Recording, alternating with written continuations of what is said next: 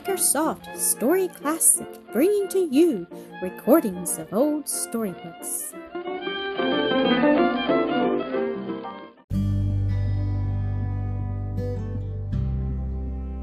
Finding New Friends, The Basket of Flowers. Episode 8. Although their hearts were thus sustained by faith in God, the journey on which Mary and her father now started was a long and painful one. For days they were unable to find a lodging, and the little money with which they had started was at last exhausted, and they had no prospect of earning more. Although it was sorely against their will, they were at last compelled to ask for bread at the hands of charity. Here again they were made to feel the humiliation of their position, for in going from door to door, seeking for help, which they so sorely needed, they met with scarcely anything but rebuffs, and sometimes indeed with abuse. Often their meal consisted only of a small piece of dry bread, washed down by water from the nearest fountain. A luxury would occasionally come their way in the shape of a little soup, or some vegetables, and here and there some scraps of meat or pastry, given to them by some kind-hearted housekeeper. After days spent in this way, they were thankful at night to be allowed to sleep in a barn. Up till now, Mary's father had borne up with wonderful courage. One day, however, the distance which they had traveled was longer than usual, and the road which stretched before them seemed endless, unbroken by the sight of any village or human habitation.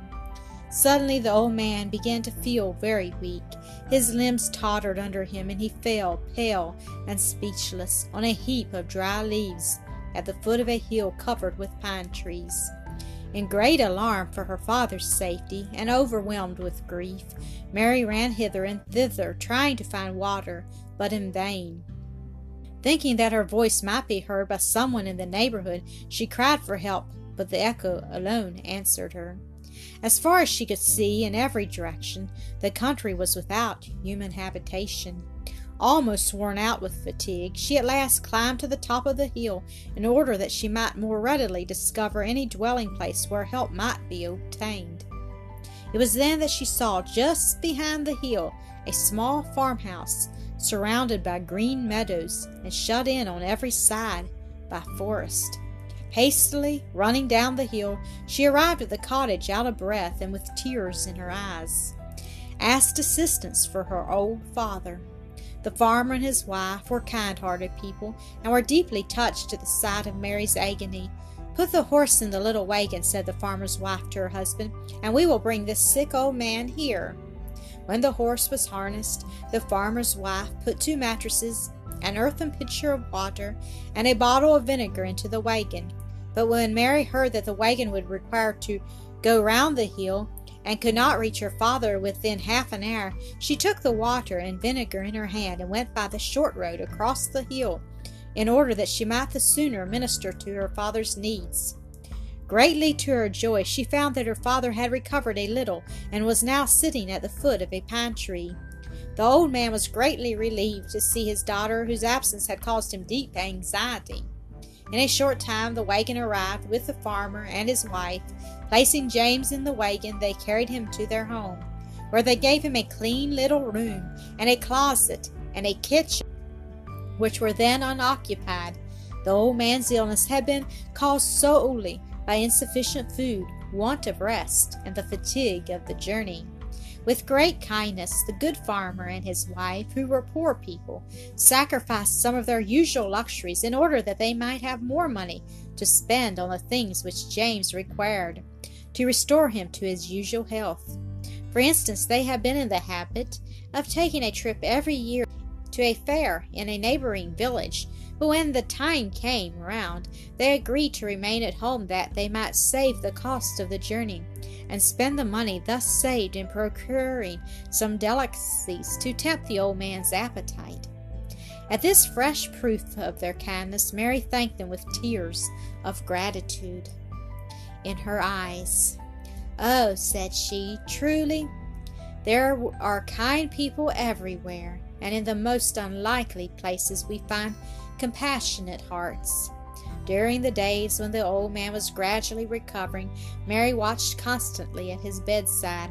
But with the habit of industry which she had practiced, she filled up these hours with working for the farmer's wife, by knitting or sewing, and as may be imagined, this anxiety to help her benefactors added to her mind great pleasure to the kind-hearted peasants.